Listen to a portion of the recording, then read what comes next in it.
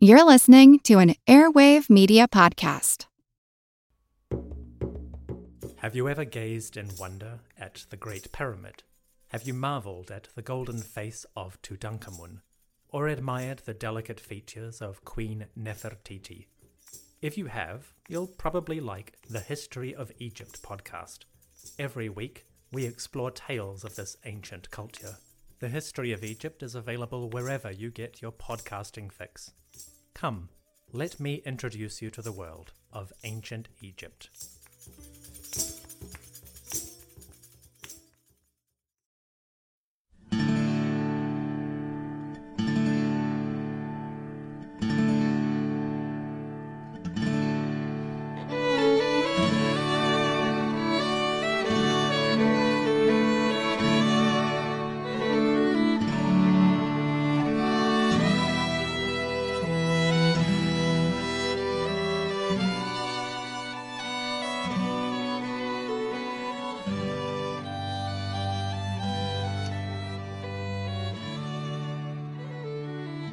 Hey everyone, thanks for tuning in to episode number 398 of our Civil War podcast.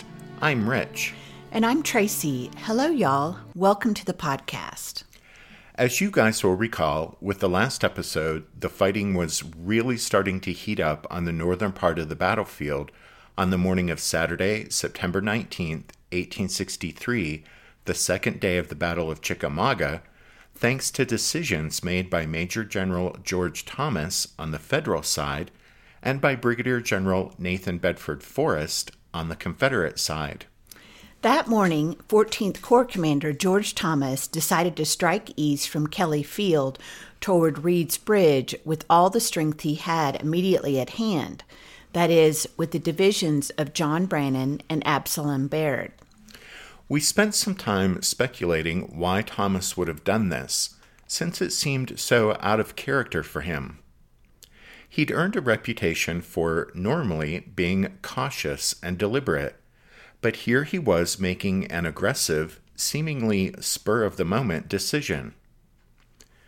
We said the best explanation would probably be that when Thomas had talked to William Rosecrans the night before, Rosecrans might have indicated to Thomas that he, that is Rosecrans, was hoping that by sending Thomas north, that move would not only protect the Lafayette Road, the Army's direct link to Chattanooga, but that there might also be some opportunity for Thomas to strike the flank of the Confederate force that had crossed to the west side of Chickamauga Creek.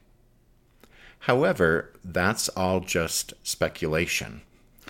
Well, if Thomas's motives are a bit of a mystery, there's not really any need to guess as to what was behind Nathan Bedford Forrest's decision to slug it out with the Yankees on the morning of the 19th, since Forrest was combative by nature and was never one to turn down a fight. But we said that slugging it out with the Yankees that morning wasn't really Forrest's job as a cavalry commander. What he should have done was just what Federal cavalry officer Colonel Robert Minty had done the day before. That is, skirmish with and delay the enemy, falling back slowly, while sending information to the Army commander so that he could decide what to do about the threat. But by making the decision to stand toe-to-toe and slug it out with the Federals on the morning of the 19th, Forrest basically robbed Braxton Bragg of having a choice about how to deal with the enemy movement east towards Reed's Bridge. And so, on the 19th, as Bedford Forrest called for support, or simply commandeered nearby rebel infantry, and as George Thomas fired off urgent requests that reinforcements be sent to him, both Army commanders, Bragg and Rosecrans, found themselves caught up in the rapidly developing momentum of the fighting on the northern part of the battlefield, and they were basically reacting to circumstances rather than being able to exert much control over what was happening.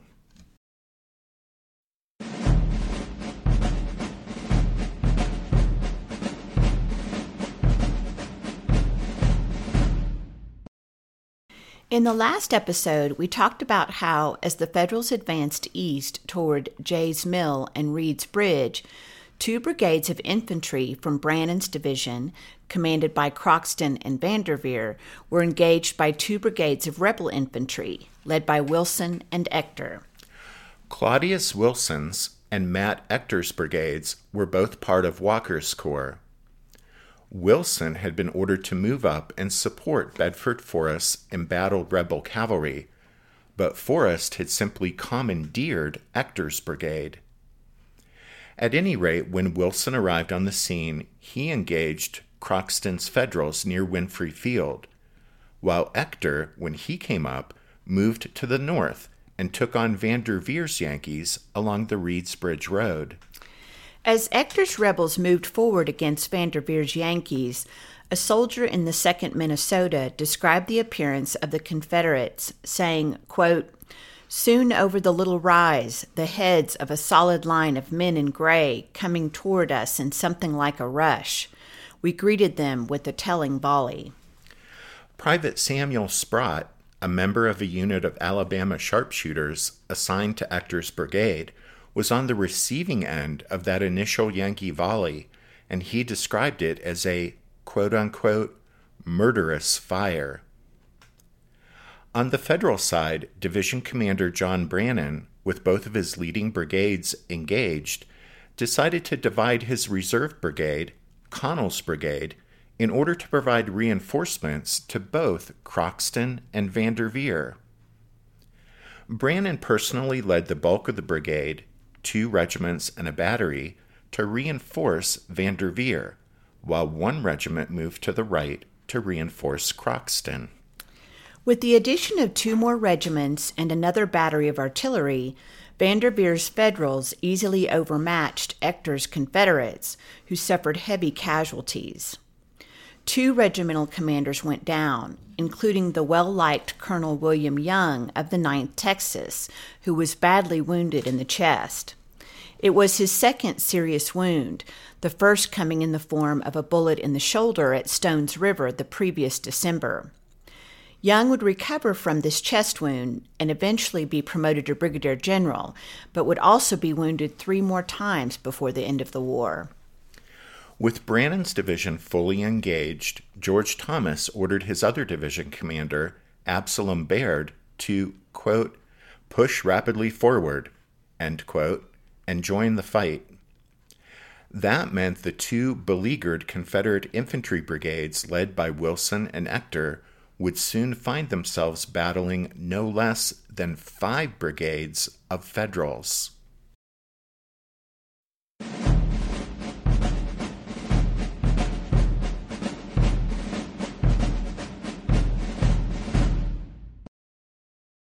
Heading east into the woods, Baird's division adopted a formation similar to that of Brannan's, with 2 brigades advancing up front and 1 trailing behind in reserve. Baird's first line was composed of Colonel Benjamin Scribner's brigade on the right and Brigadier General John King's brigade of U.S. regulars on the left. Behind them was Brigadier General John Starkweather's brigade. The nature of the terrain and the direction from which the rebels appeared had caused Brannan's line to pivot and face more south than east. While unplanned, that directional shift now provided Baird's division, as it headed due east into the woods, with a perfect opportunity to turn the flanks of both Confederate brigades. Wilson was probably not aware of any threat to his left, but Ector, to the north, understood his right flank was vulnerable.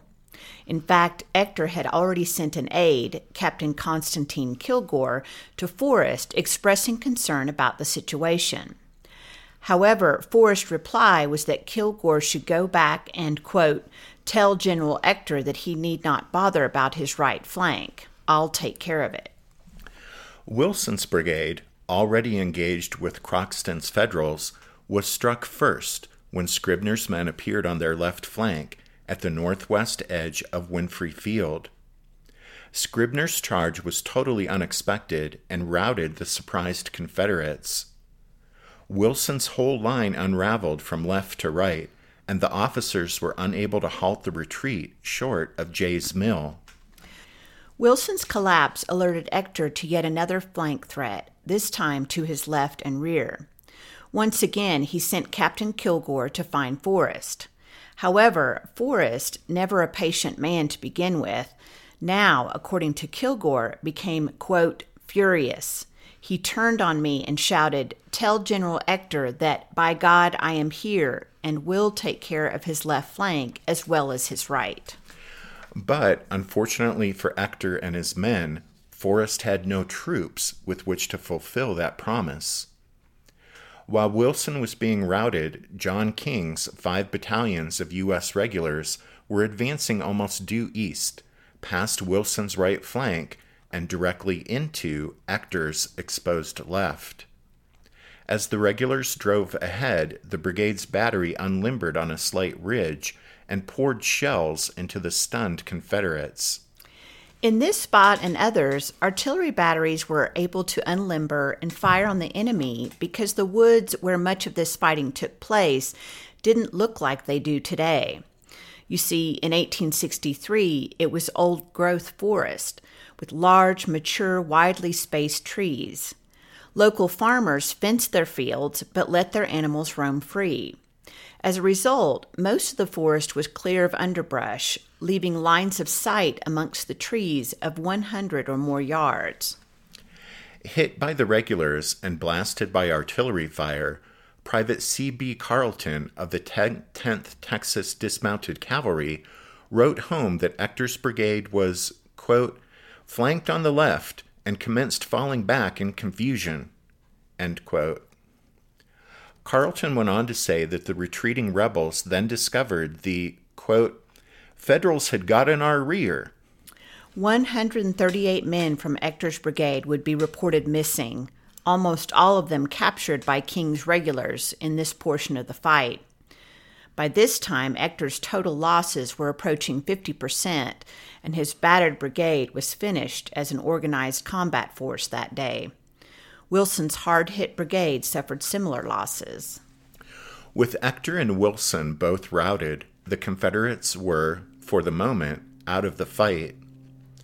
On the Federal side, Brannan's and Baird's divisions paused and reorganized their ranks. Croxton's brigade fell back to fill their cartridge boxes. Scribner's men replaced them, aligning along the northern edge of Winfrey Field.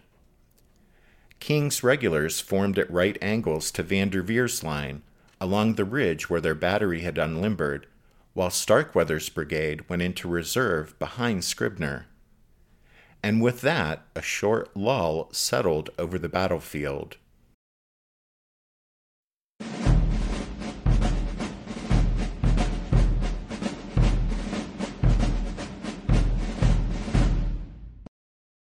While the combat near Jay's Mill was heating up that morning, both Army commanders were making decisions that would expand the fighting into a full-scale battle. On the Federal side, William Rosecrans had shifted George Thomas north to Kelly Field to protect the Lafayette Road, the Army of the Cumberland's direct link to Chattanooga, and to frustrate any enemy plans to turn his left flank.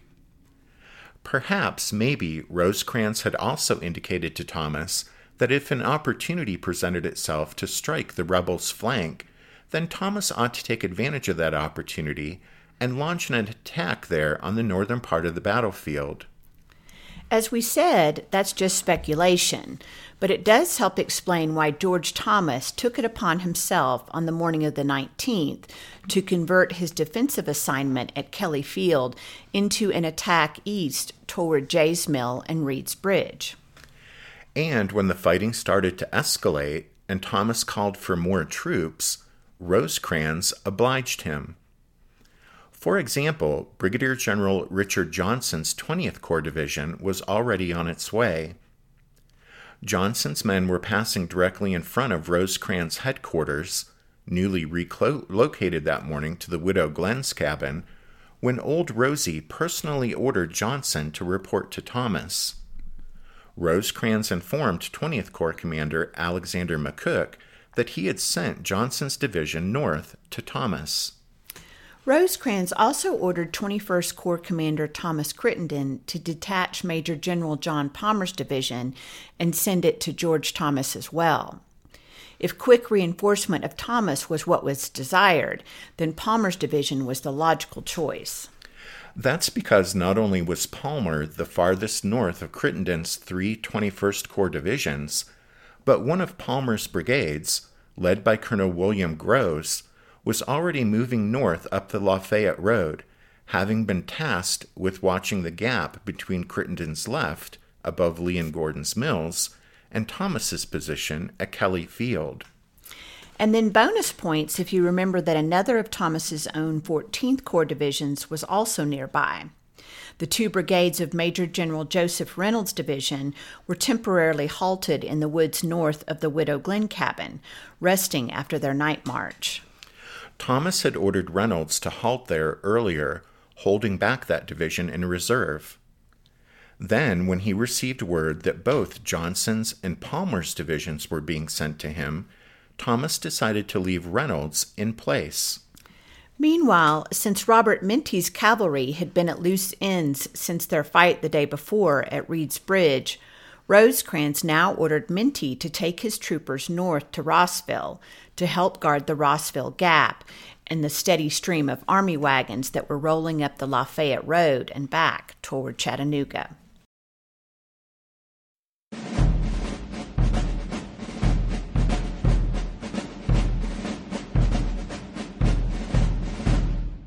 Want to learn how you can make smarter decisions with your money? Well, I've got the podcast for you. I'm Sean Piles, and I host NerdWallet's Smart Money Podcast.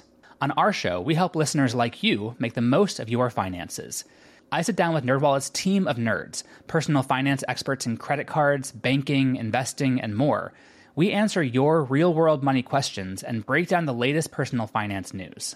The nerds will give you the clarity you need by cutting through the clutter and misinformation in today's world of personal finance. We don't promote get-rich-quick schemes or hype unrealistic side hustles. Instead, we offer practical knowledge that you can apply in your everyday life. You'll learn about strategies to help you build your wealth, invest wisely, shop for financial products, and plan for major life events. And you'll walk away with the confidence you need to ensure that your money is always working as hard as you are. So turn to the nerds to answer your real-world money questions and get insights that can help you make the smartest financial decisions for your life. Listen to NerdWallet's Smart Money Podcast wherever you get your podcasts. Some of us love history. Others used to or never did because history was presented as nothing but the rote memorization of names, dates, and facts. Basically, the story got left out, and that made history kind of suck. My name is Greg Jackson. I'm a university professor with a PhD in history, and bringing history to life is my passion. That's why I created my podcast, History That Doesn't Suck. I want to teach you everything you need to know about U.S. history, but I do so through stories. Let me tell you about George Washington begging his men not to mutiny against Congress, Clara Barton saving Union soldiers amid enemy fire, enslaved Frederick Douglass risking his life for liberty, and about so many other figures as their real experiences make industrialization, social movements, and even congressional debates and tax policy come to life. Subscribe to History That Doesn't Suck today, and join me, Professor Greg Jackson, every other week for a new episode, where I'd like to tell you a story. On the Confederate side, Forrest's decision to slug it out with the Federals posed a problem for Braxton Bragg, who was beginning to realize that control of the situation was slipping away from him. The day before, Bragg had expected 20,000 men to be across the Chickamauga by midday, positioned to strike at Crittenden's flank at Lee and Gordon's Mills that afternoon. But thanks to the stubborn defense of Minty's Federal Cavalry and Wilder's Lightning Brigade, that timetable had gone out the window. The head of Hood's column didn't reach Vineyard Field until well after dark.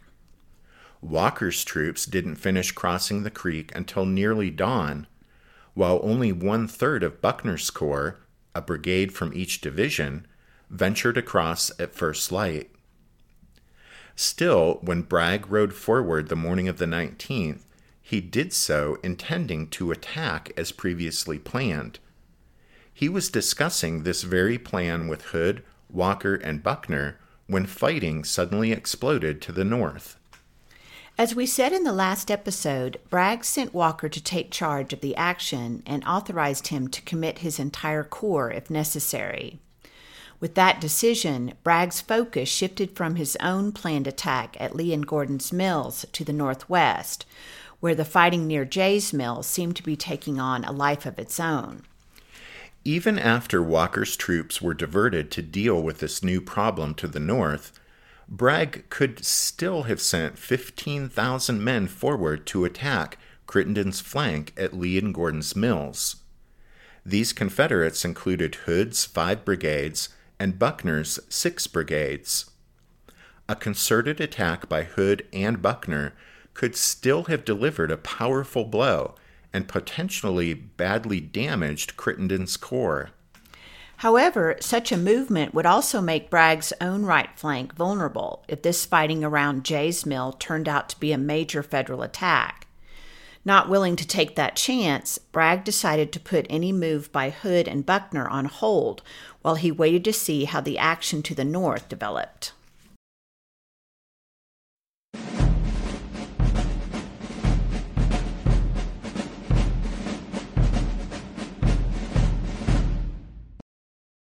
As we said at the end of the last episode, when Walker left Bragg and galloped north to Jay's Mill, he discovered, much to his dismay, that Wilson's and Ector's brigades had not only been thrown into a major fight without his knowledge, but also that each of those formations had suffered heavy casualties and been roughly handled by the attacking Federals.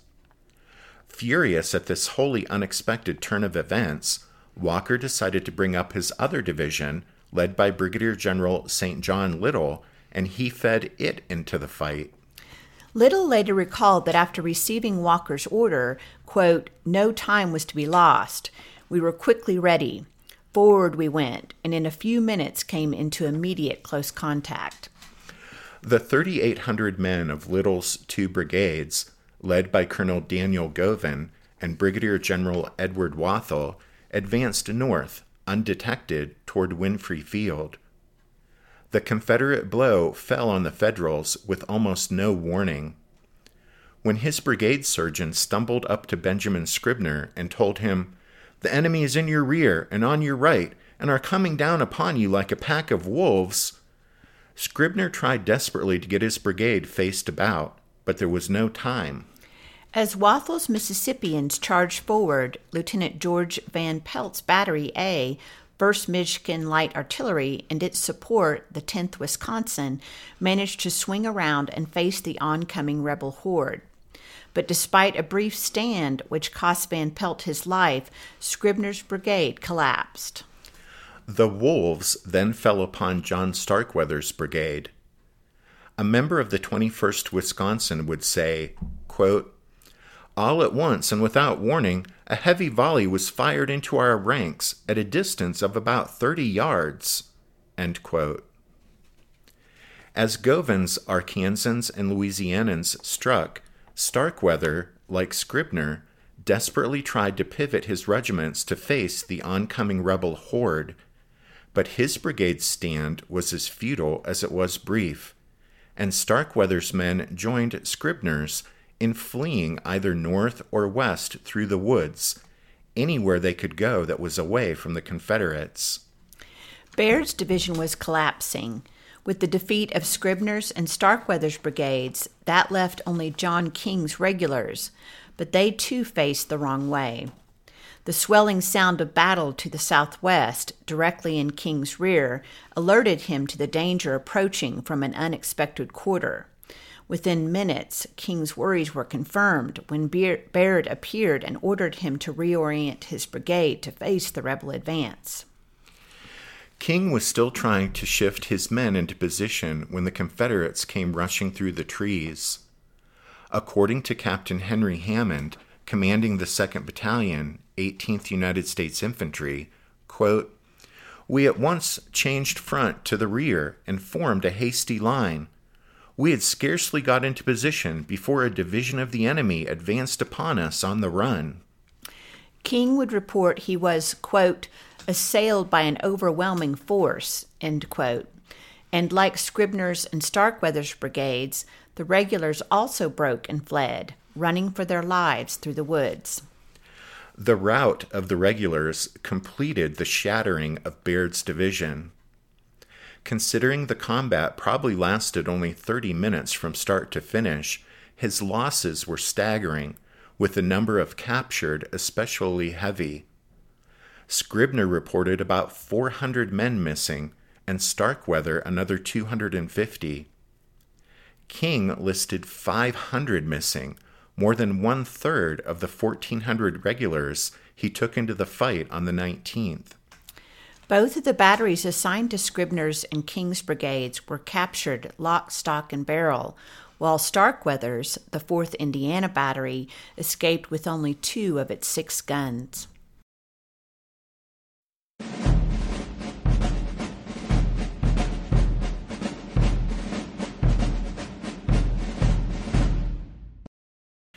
As they fled northward toward the Reed's Bridge Road, with Little's rebels hot on their heels, many of Baird's men found themselves running through the lines of Vanderveer's and Connell's brigades from Brannan's division. Lieutenant Colonel Judson Bishop of the 2nd Minnesota described the moment, saying, quote, "A straggling line of blue appeared, coming toward us in wild retreat, their speed accelerated by the firing and yelling of the exultant Confederates." Bishop said the Minnesotans held firm with quote-unquote grim composure until the routed men passed through their line, at which point they unleashed a killing volley into the oncoming Confederates, quote, which abruptly ended the yelling and the charge. At this point, Vanderveer's 9th Ohio appeared on the scene, after being called forward from guarding the brigade's wagons. The regiment's colonel, Gustav Kamerling, immediately ordered his men to charge. Kamerling's counterstroke pulled the 87th Indiana and 17th Ohio into the attack also, and this sudden counterattack by 3 Federal regiments proved too much for Wathle's exhausted and increasingly disorganized Mississippians. Wathle's brigade retreated, falling back several hundred yards as fast as they could go. Edward Wathle was attempting to get his regiments formed up again when he discovered that Govin's brigade was also retreating through the woods out beyond his left, that is, to the west. Worse, the Yankees were now threatening to turn Wathle's own left flank. This change in circumstances was because Croxton's brigade, from Brannan's division, had returned to the fight after they'd fallen back an hour earlier to fill their cartridge boxes. Croxton's regiments had shot away more than 60 rounds apiece in their earlier fight against Wilson's Confederates. Now, resupplied and having caught their breath, they were in an ideal position to deal with Govin's onrushing Arkansans and Louisianans. With a remarkably good grasp of the relative positions of both friends and foes in this confusing and rapidly changing fight, John Croxton deployed his regiments and marched south through the woods several hundred yards until he was astride Govin's left flank. Croxton then advanced his line eastward. Daniel Govan was aware of this new threat, but his brigade was in poor condition to meet it. Up until this point, his attack had been wildly successful, but his losses had been heavy. Several of his regiments had suffered casualties approaching 1/3. Govan now managed to turn some of his Arkansans to face the oncoming Federals, but those 250 men were far too few to cope with Croxton's advance. With no other choice than to fall back or risk being destroyed, Govan ordered his entire brigade to retreat back toward Winfrey Field. St. John Little's division had pushed too far and paid the price. The rebel soldiers of both Wathle's and Govin's brigades fled back south in wild retreat. The broken regiments retreated into Winfrey Field and then into the shelter of the woods beyond, where they were finally rallied and reformed.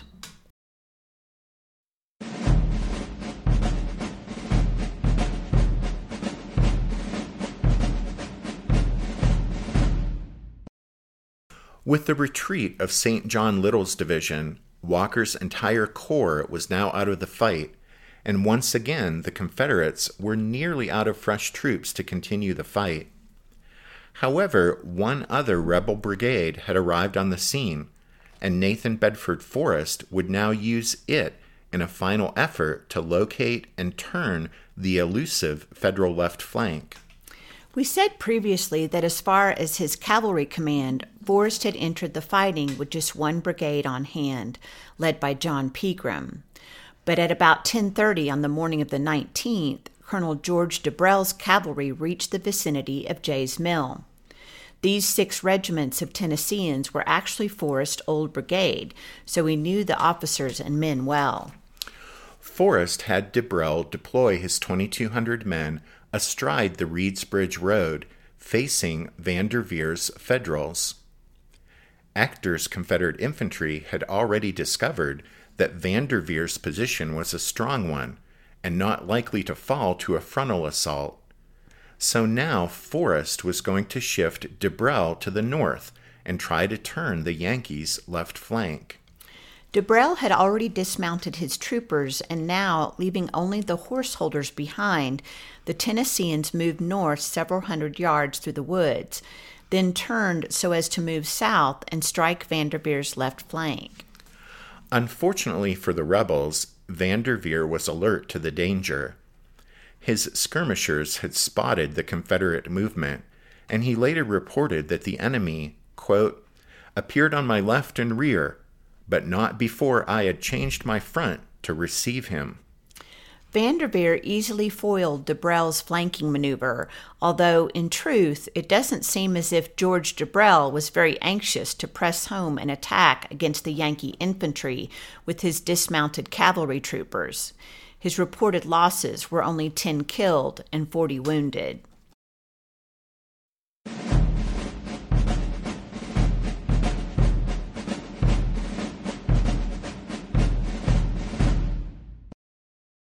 With the failure of Debrell's flanking attempt, the fighting around Jay's Mill and Winfrey Field sputtered to a halt around noon.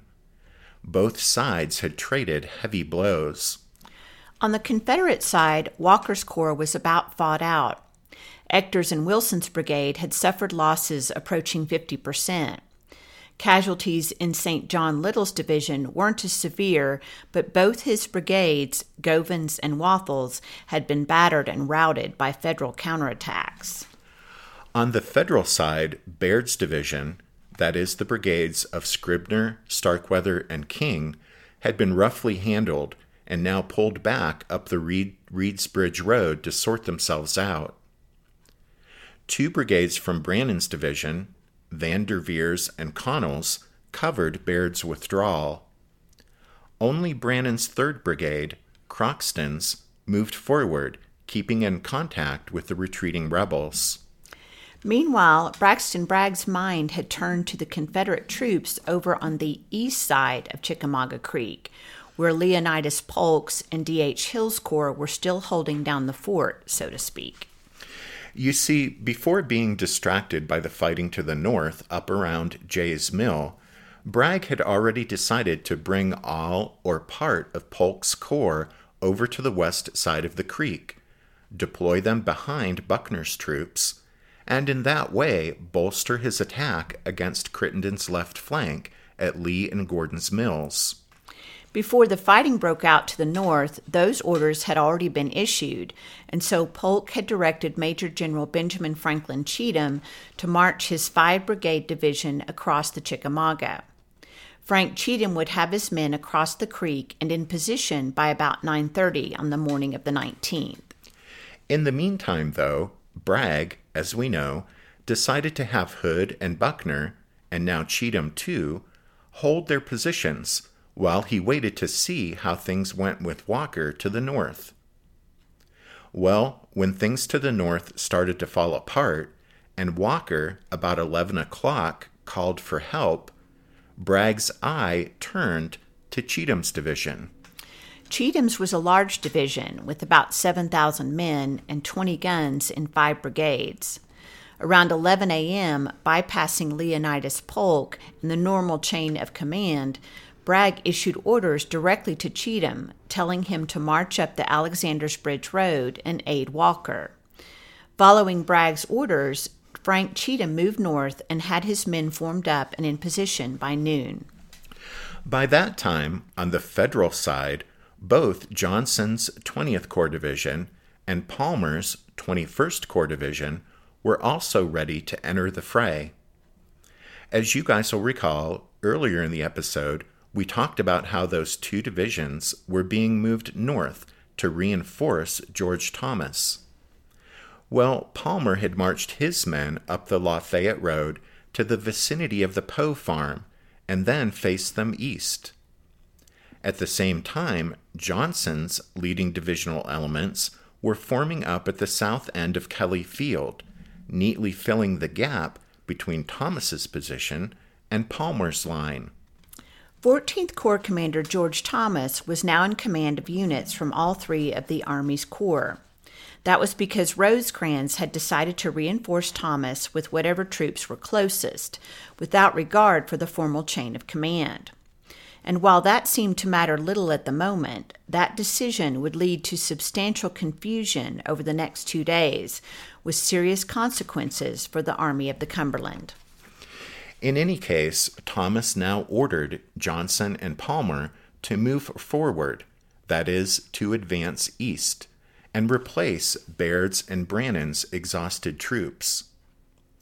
That meant these 6 fresh Federal brigades were now poised to clash with Cheatham's 5 Confederate brigades, opening the second phase of the day's fighting on the afternoon of the 19th.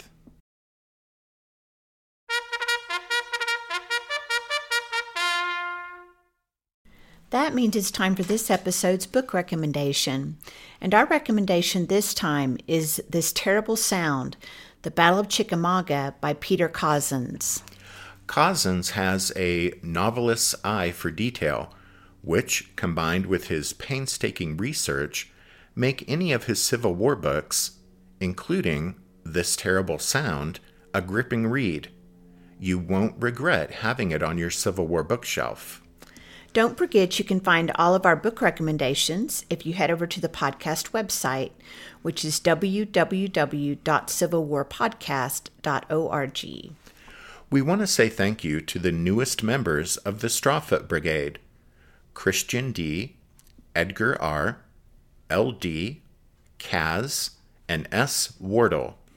Manuel R., Greg S., John A., Henry T., Austin G., Jeffrey G., and Dante.